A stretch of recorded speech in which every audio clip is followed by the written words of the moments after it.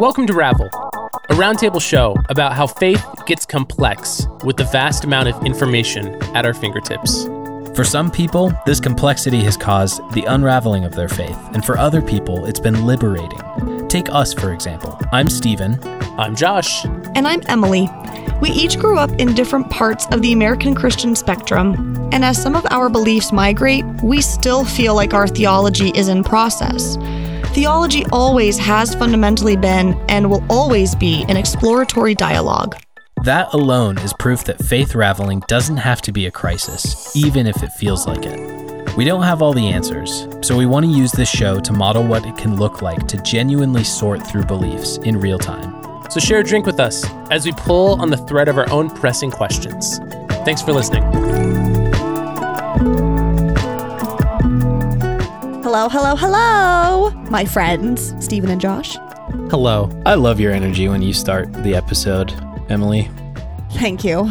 It's because I have no energy for the rest of my day, so here you go. You got to turn it on for the microphones. Dang Skippy, I do. So what are y'all drinking?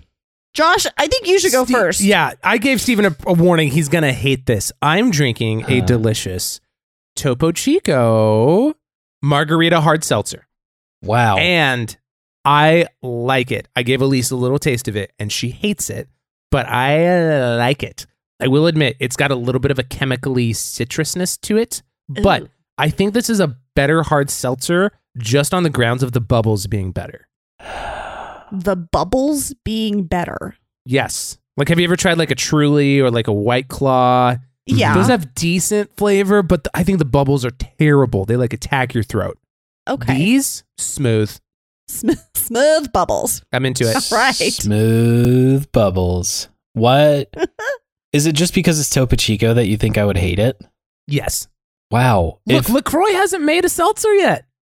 That's fair. If it was any other time in my life, I would say, look, Christians can disagree on this. Hey. Fun jokes here in season 2 of Ravel.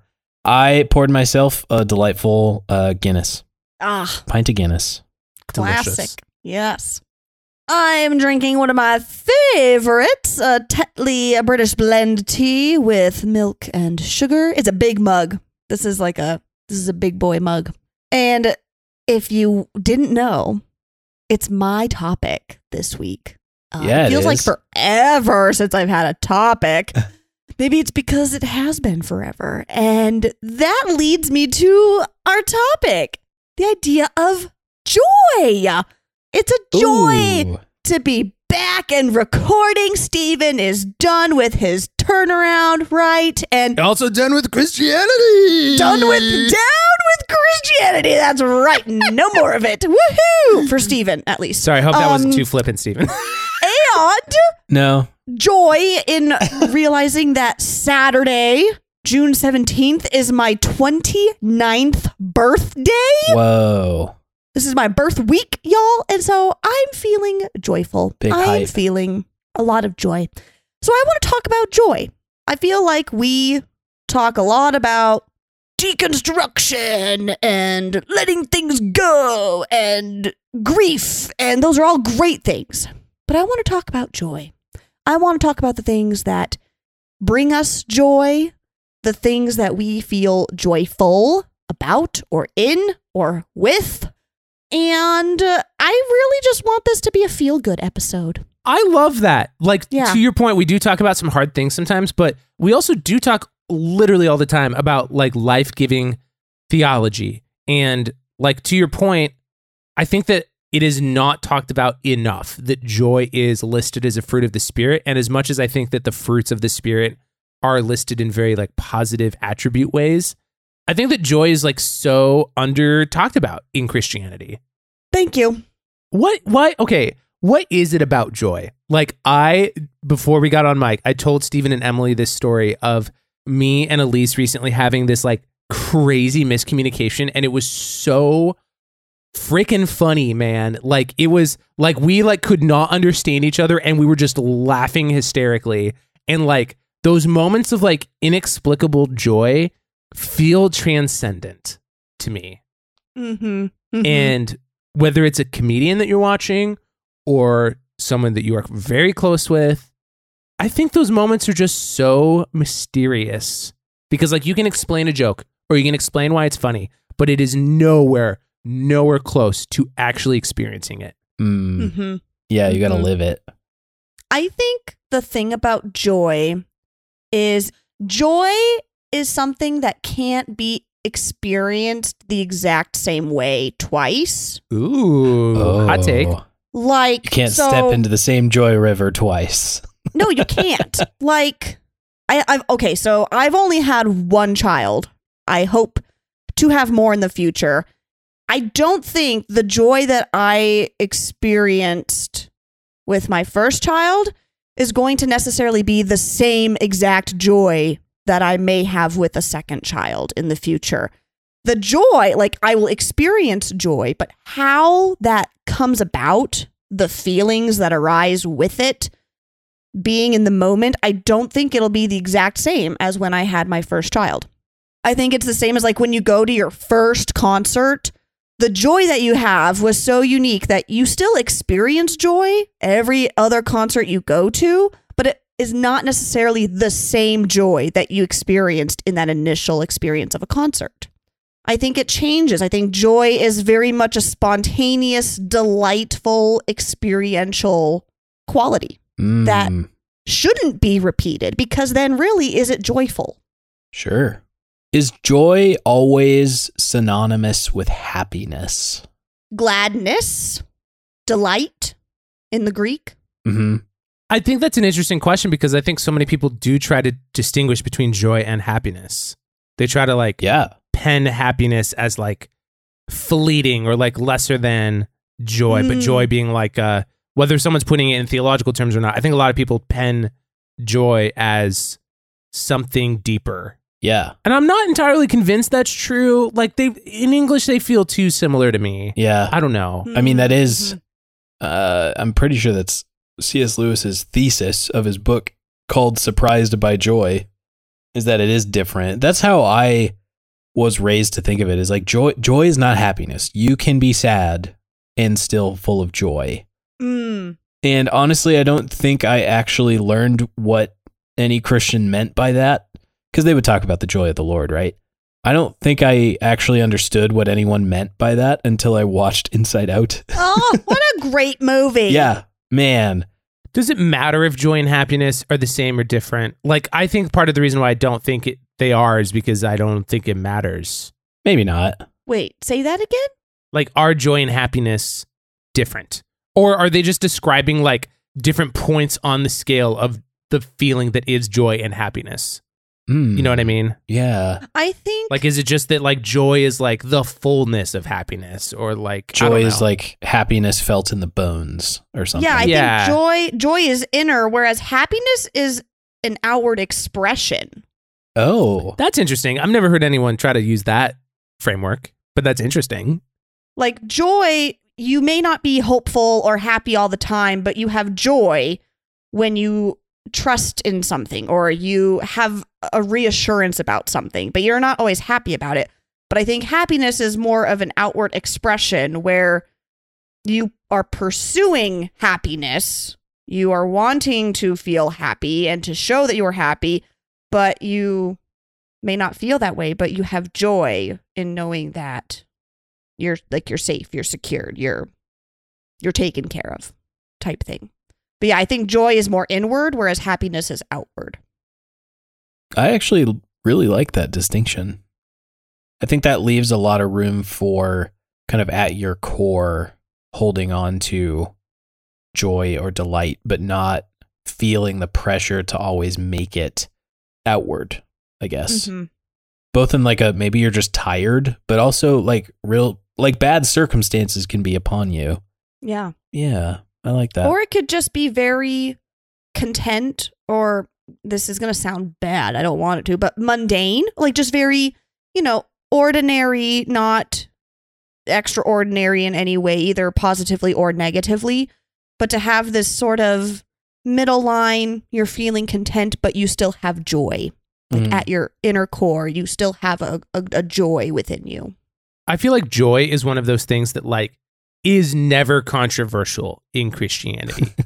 Like, Agreed. do you think that you have gone through any transformation with the way you've thought about joy?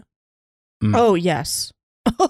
Oh, yes, definitely. I remember like late middle school, early high school, having this idea that joy was something that had to be earned in a way, in a kind of bizarre way. Like it was something I had to obtain.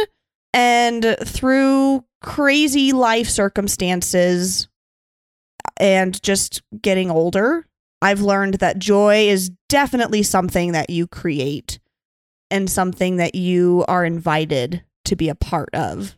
It's always there. I feel that it's not exclusionary. It's not bias. And I don't think it's something that can entirely be lost. I think we can not experience joy, but that doesn't mean that the potential for joy disappears. I full-heartedly believe that joy is readily there and you can experience it. However, that is not to say that those who suffer from mental health issues, right, don't get to experience joy, or they just readily have the choice to choose joy or happiness. That's not what I'm saying at all. What I'm saying is we are invited and have permission to say joy is here. You can have joy. No one's saying you can't have joy. If people are trying to take it away from you, if people are trying to make you feel small, make you feel unworthy, try to put up a checklist of the things that you need to qualify for in order to obtain joy, that is not joy, my friend. Joy is readily available for all people. There is no qualifying demands to have or experience joy. Yeah, I like that you're making space for the experience of like, man, I just don't feel happy right now, or I don't feel joyful, because I think some of it can be toxic in a way when a community is like, choose joy, brother. Just like turn that frown upside down. I don't know why I'm using this accent, but yeah, I think there's a lot of toxicity that can come from that, because it's almost just like a spiritual bypassing of sorts to say like, well, we don't want to think about the bad feelings that we can have. We don't want to recognize those as real. Mm-hmm. You know what I mean? Yeah, but also I think choosing to err on the side of joy can be a very like powerful cognitive tool. And I think that's like hard to say in the context of things like spiritual bypassing. Like, for instance, I don't think I've ever been told like, ignore the bad things. But I think that sometimes I maybe unconsciously do that in a way. Like I think that I kind of don't know how to describe it, but like multiple people throughout my life have like said something to the effect of, I don't understand how you're so happy all the time. And part of me is like, I don't know either. Like, I don't know. Like, I think sometimes I like consciously choose to be like, say in a customer service setting, and you like put on a smile, and there is legitimate research about how smiling more literally changes your brain and your mood and like the long-term patterns of your brain. Like, of course there are limitations, but like there is a real psychological cognitive effect by forcing yourself to act in a certain way. I would also say the same is true for negativity. Like you can create these like positive feedback loops, not positive good, but like positive as in it like makes itself reoccur. And I think the same can be said for joy. I also think that there is this immense pressure in Christianity to be joyful. Yeah, exactly. Where do you think that comes from? Like, do you feel like you know what I'm talking about when I say that? Yeah, I mean... Or do you feel like you've experienced that yourself? Isn't that kind of an idea of like, count it every joy, brethren, when you are persecuted for the sake of Christ? Well, I didn't think about that verse, but that is a verse. Yeah. The verse that came to my mind was the joy of the Lord is our strength. I feel like I heard that talked about a lot. For the joy of the Lord is our strength. I don't know that song. We bow down and worship you now. Oh, how great. I do. How awesome is he. That might be one of the better worship songs ever written. Pretty good. The melody is Might sticky be. for sure. That's a banger. Might be. Mm-hmm. It's fun to play on drums. It's very fun to play on drums. Chris Tomlin, that guy kind of knows what he's doing. He does, yes. I have a question. Wait, no, hold on. I'm sorry. Emily. No, wait. Yeah, we're answering my question. Yeah. Oh, okay. Right? Fine. Emily, I Yes. would like you to hold on to your question. Please jot it down in I'm your notebook. holding on to it. Because I'm It would bring me holding it. so much joy to answer my question. I wanted to reflect the question back to Josh and let him answer Oh, his yes. own question and ask him if his That's fair. views of joy have changed within or without Christianity Mm-hmm. over time. I'm not sure. Like, kind of going along with that next question that I asked about, like, do you feel like you know the pressure of Christianity to be joyful? Like, Mhm. is that a universal experience or not? Mm-hmm. In some ways, I do feel like there's a uniquely charismatic joy, like in charismatic Pentecostalism. Oh. There is an ecstatic experience that I think is very unique phenomenologically. Like in the phenomenon of it, it is unique compared to quote unquote just or only the transcendent feeling of worship. Like when you are feeling like worshipful in a worship production, and like you know that it's all these like micro moments adding up to everything, but even then you still feel transcendent. I think that there's like beyond that, not that it's better than, but like in addition to that, I think that there is a very unique charismatic joy that emanates in those spaces that is sometimes involving worship, sometimes involving prayer, sometimes not involving either of those.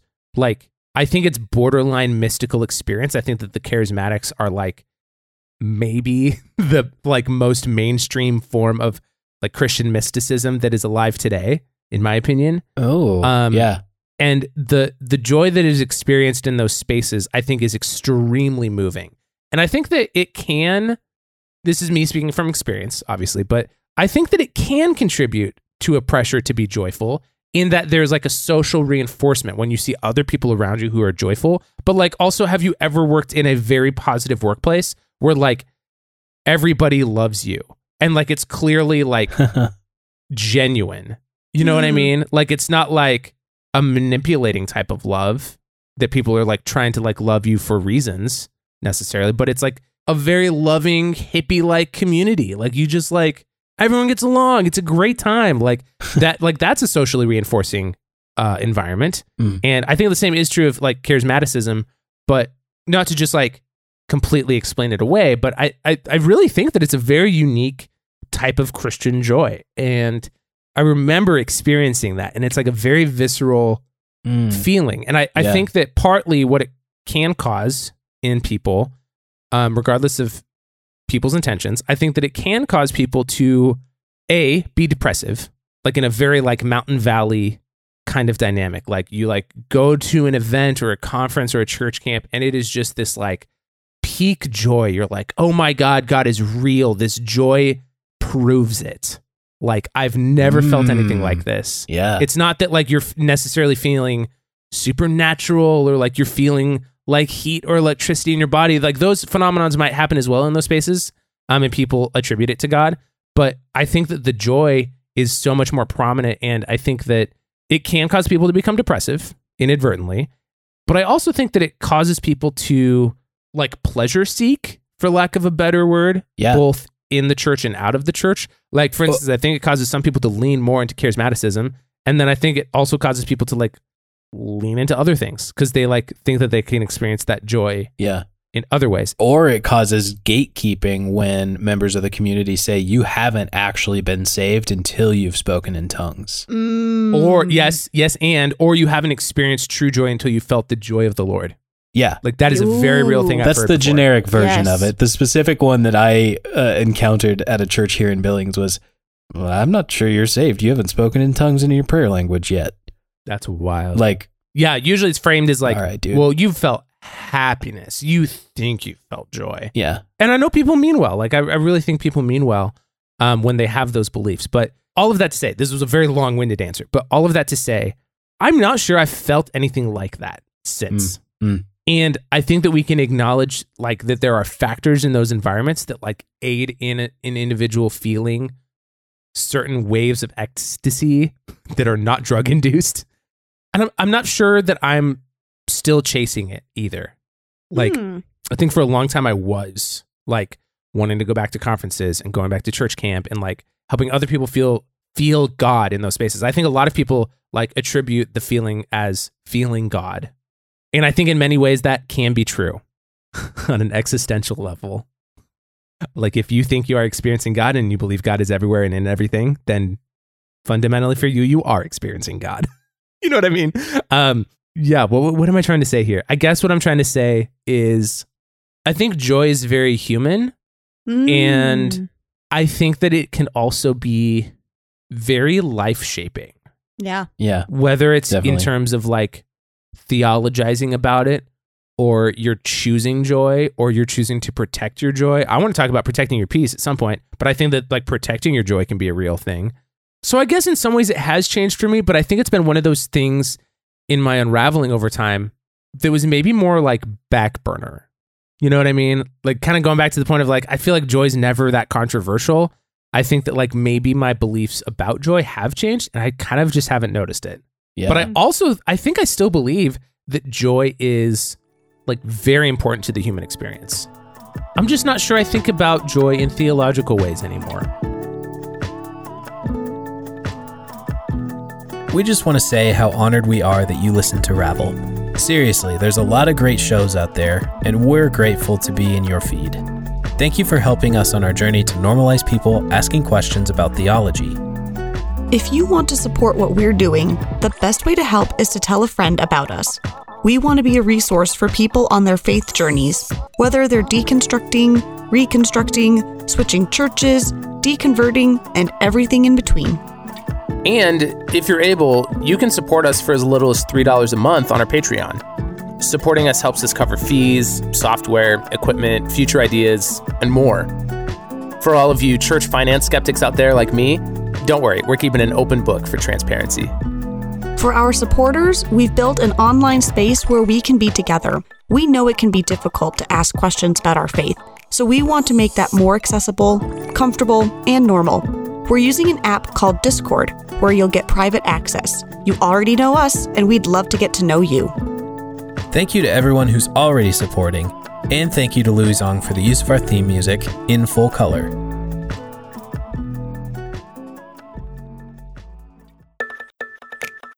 Emily, what were you going to ask when I Yeah. cut you off and demanded that we answer my question? Now I was wanna going, know. I really am glad. I am so joyful that you shared your answer. Oh. My question was, were there things that gave you joy that no longer give you joy? That's question one. Oh. Or are there things that give you joy that others would say is really wacky? Two questions you can answer, either or both. I miss the joy of playing drums. Oh. I've been thinking about it a lot lately, both in regards to playing in church and not playing in church with my friends. And it's not a matter of like, I don't find joy in it anymore. It's more of like factually, like I miss that, like, cause I don't have that right now. Yeah. That is probably the best example for me right now. No, that's a great example. And it's sad. Like it's hard to not be sad about that. But I think that that's that's just such a reality for so many of us. Like whether or not we want to return to things that previously have given us joy, I think it's still hard to exist without things that have given us joy in the past. Yeah. Whether or not we want to return to them, whether that's church related or not. And I think that it's like, I don't know which one's harder, honestly, because I've like had both experiences of like, ooh, that thing that used to bring me joy, I don't have it anymore and I don't want it anymore, but I still kind of miss it. Mm-hmm. Yeah, because then it brings up the post-event pleasure of nostalgia, right? Yeah. Enjoy the joy later. This is basically what's happening there. Yeah, I think there are some big things that I would say like I used to find joy in and now I don't. But on the small scale, what immediately came to mind is that feeling of this used to be my favorite podcast to listen to. I'm not saying Ravel, but like take any podcast that you've ever listened to and you're like, this used to be my favorite. And now it just doesn't hit the same. Like, I don't know if the hosts changed or the format changed or something, but it's just not hitting the same. And I don't necessarily want to go back and like recontextualize the beginning of it because I don't want to like recolor those memories. And at the same time, like, yeah, you know, maybe I don't listen to every episode anymore, you know, kind of like that is a weird feeling. That's how I feel with music. Like songs that I used to listen to all the time, and then I hear it on the radio, or like I hear it on a playlist on like Spotify or something, and I go, you know, it just doesn't hit me the same. Why am I listening to this? Yeah, exactly.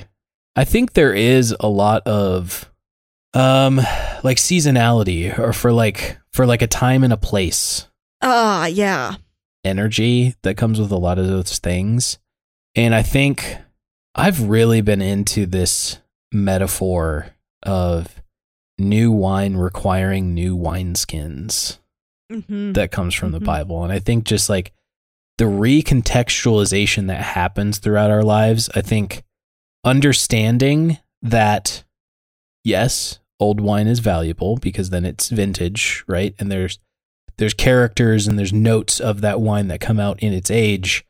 It kind of has to age along with its vessel for them both to like serve each other best, right? Yeah. But if you try to put that in a new container, it doesn't really work.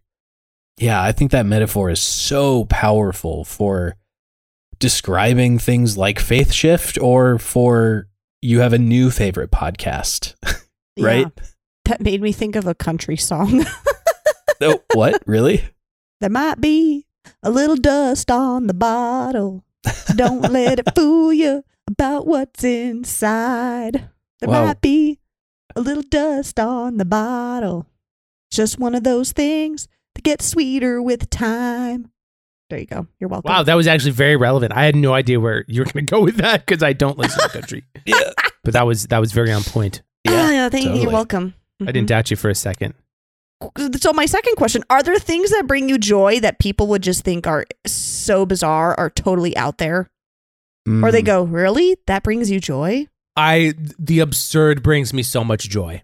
And yes. I love that the absurd is just so ridiculous and that other people think it's ridiculous. And all of that brings me so much joy. And then, like, yes, it's just so much. Like the other day, so like I work in the coffee industry, and I had a cup full of milk and cereal, and I go to one of my coworkers, and I'm like, you know, there's a point at which there's a volume of milk in which it would not be terrible to have espresso in the milk with your cereal.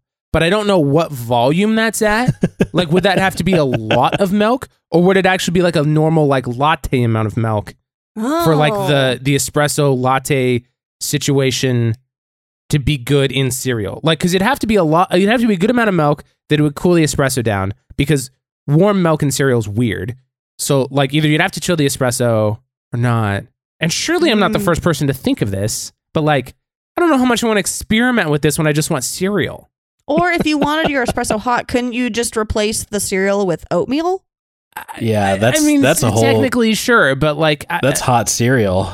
Yeah, that's a whole nother category. So what? That's going to be easier because you could just put the espresso in your oatmeal and it would probably be really good. Yeah. But again, you'd have to do, like, at what volume of water should you do compared to the espresso, because you don't want it to be too watery. Sure. And, you don't want it to be too strong either. So, it's a science. It is. Mm-hmm. But like I love wondering about like absurd things like that like could be very real and good. You know what I mean? Yeah. I love it when quandaries are posed that just sound, and you argue them as if they're such a big deal, but they truly just don't matter. Like this territory we're in, Josh, of like, what would be like you're going through all these scenarios, like trying to do like science to it, right? And it's like, what are we talking about? Putting coffee in cereal milk? One of my favorite things to do at like dinners with friends or we're out drinking, I have two just go-to questions that I love just starting stupid little arguments and fights around the table with. Is one of them how many holes does a straw have? No. And it's not even, is a hot dog a sandwich? My first question is face head? Like, Is face head? is face head? Okay. And my second question is butt legs. Wait, what? Is butt legs? Like, Is butt legs? is your butt just like the top of your legs? Or is there something else happening? No. I There's think something else both. I think happening. face is head No. and butt is legs. There are No, do you? Yeah. Do you? Oh my god. So, like, if you asked me to scratch your head and I scratched your cheek, would that count? Is face head? No. I mean, I think it's a part of the head, Exactly.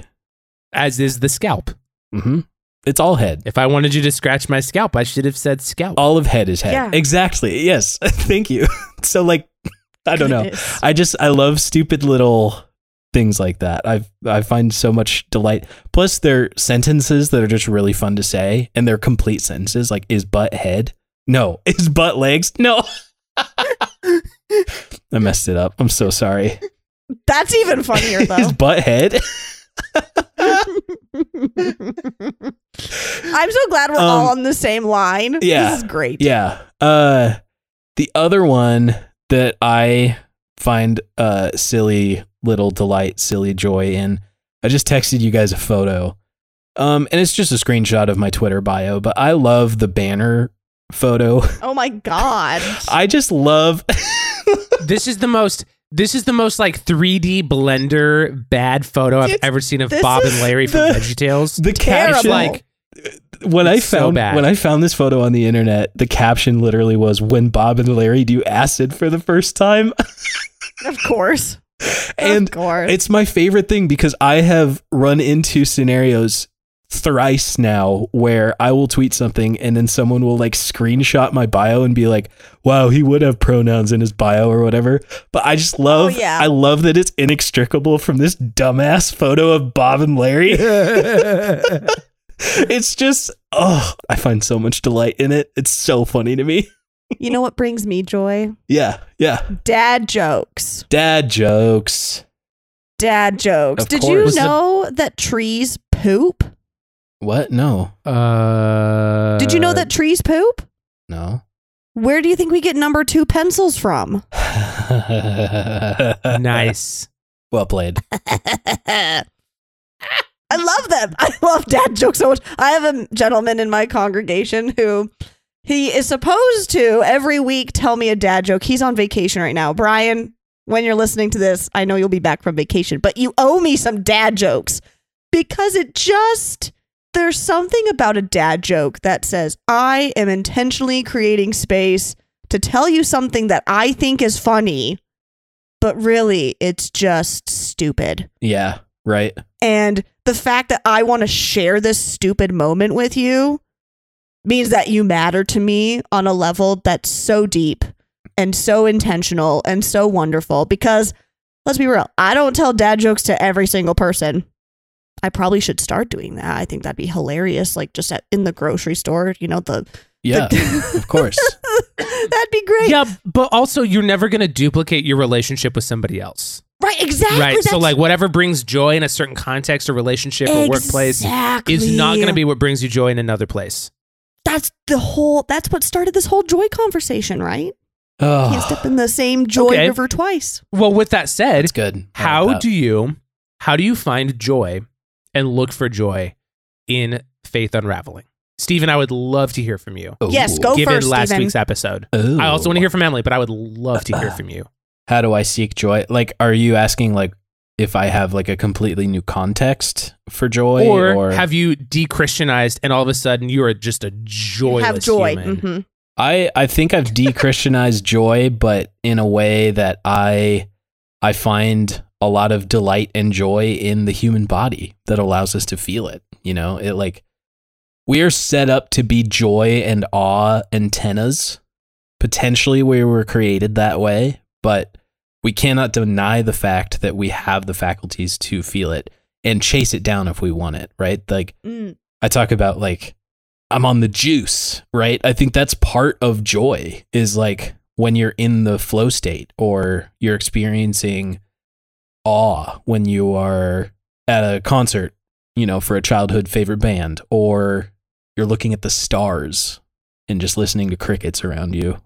The first episode of the brand new season of the On Being podcast with Krista Tippett came out with Dr. Keltner. The episode is entitled The Thrilling New Science of Awe. Dr. Keltner, by the way, he founded the Greater Good Science Center at Berkeley. He's a professor there at the University of California, Berkeley, of psychology. He consulted in the movie Pixar's Inside Out, and he was also called upon by whoever the dark cabal of people are who help us make emojis. Like he was consulted in emoji creation, of like, does this emoji communicate the emotion that we're trying to, you know?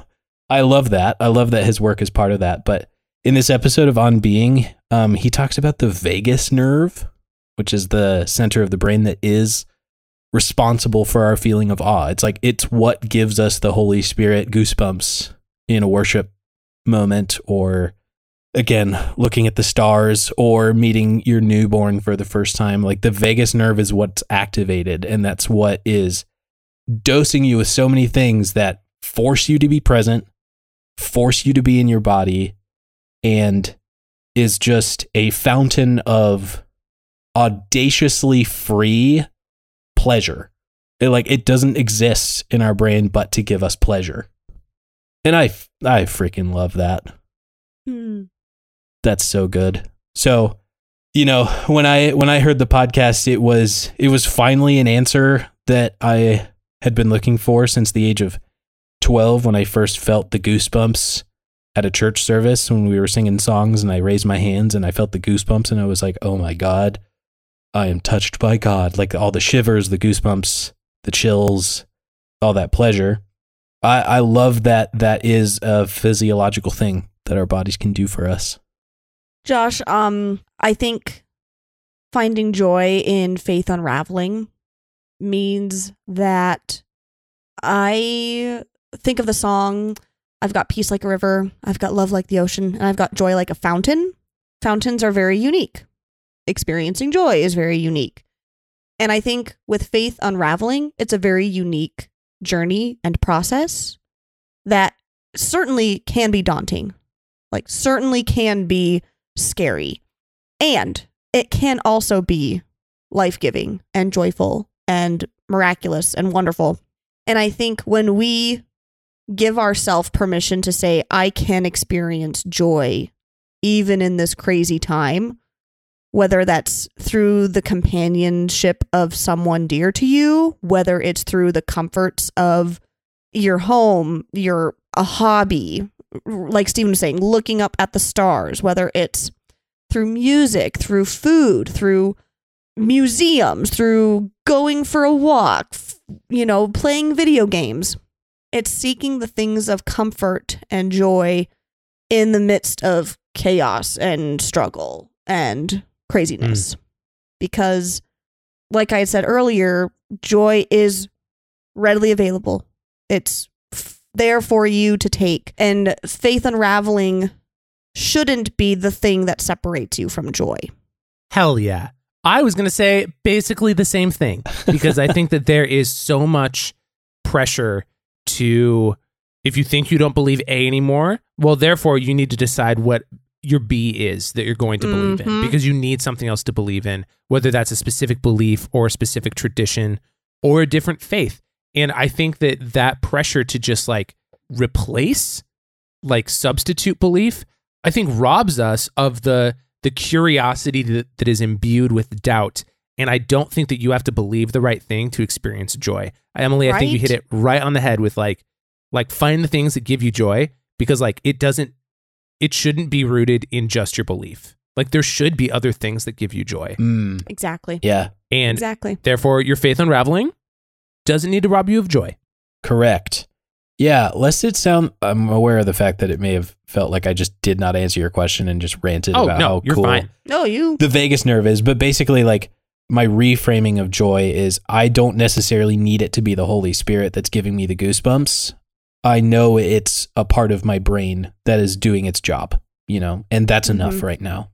So like even amidst faith unraveling, like deconverting, because I'm in this classic, like what we've described all along about our metaphor of raveling is like, I have a lot of raw materials to sort through now that the sweater has completely stopped looking like a sweater that was Christianity. Like, what do I make now? Do I make a beanie? Do I make some mittens or a nice blanket? I don't know. But I think amidst that, like, I don't lose joy when I I didn't lose joy when I lost God in a way. And I feel secure enough in that to say, like, boy, like a lot of things can feel a little turbulent right now, but I know that it's still out there, I would also add to find joy in the new things, because I think that in the new wineskins. In the new wineskins, the new wine, like there's going to be things that give us joy temporarily for one reason or another. Yeah. And then in other points in our lives, we're going to experience new things that give us joy. And I'm convinced that is just how aging works.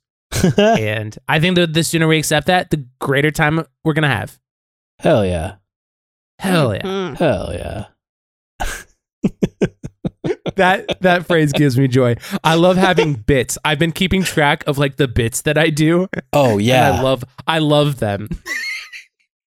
It's the little things, I like classic colloquialisms and sayings that are just messed up enough, like on a tilt, that it makes you like, wait, did he say that right? Like, I have been saying harsh your yum a lot instead of harsh your vibe and yuck your yum. I just love that's funny combining those and just waiting to see if the person who is listening, like, hey, you said that wrong. For the longest time, I was saying pants down instead of hands down, just to see if people would notice. Pants down is my favorite bit that I've been doing. That's funny. That's pants down, my favorite bit you've shared. But if you say it fast enough, people question themselves. They're like, wait, what? Did he?